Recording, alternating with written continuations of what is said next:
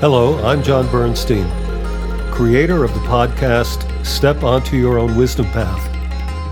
Thank you for joining me as I share the wisdom, teachings, lessons, and knowledge that I receive from my own wisdom path. I hope you enjoy and get something out of these teachings. In respect to spirit, there is no place known as there. Everything is here. What I was guided to understand and know by Spirit about where we go after death is that we go nowhere. Why is that? We go nowhere because there is no other place than here. But there is a caveat given by Spirit about this.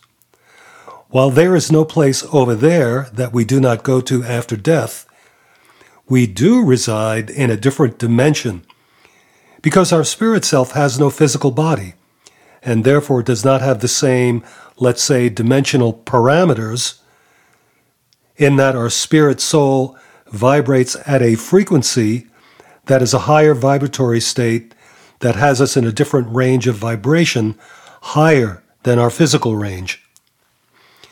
We are energy beings, whether we are in a body or not. What this looks and feels like when we are in the different higher dimensional here depends on our consciousness while we were in body. For example, if you had a consciousness based in, let's say, lots of fear, anger, hate, jealousy, envy, suspicion, lots of conspiracy theories, that mindset doesn't automatically change when you are in your spirit body. You will still have the above consciousness as part of your vibration. And if you so desire to change that vibration, you will have to take the necessary steps to change your mindset by reincarnating and taking physical action here on earth to change it.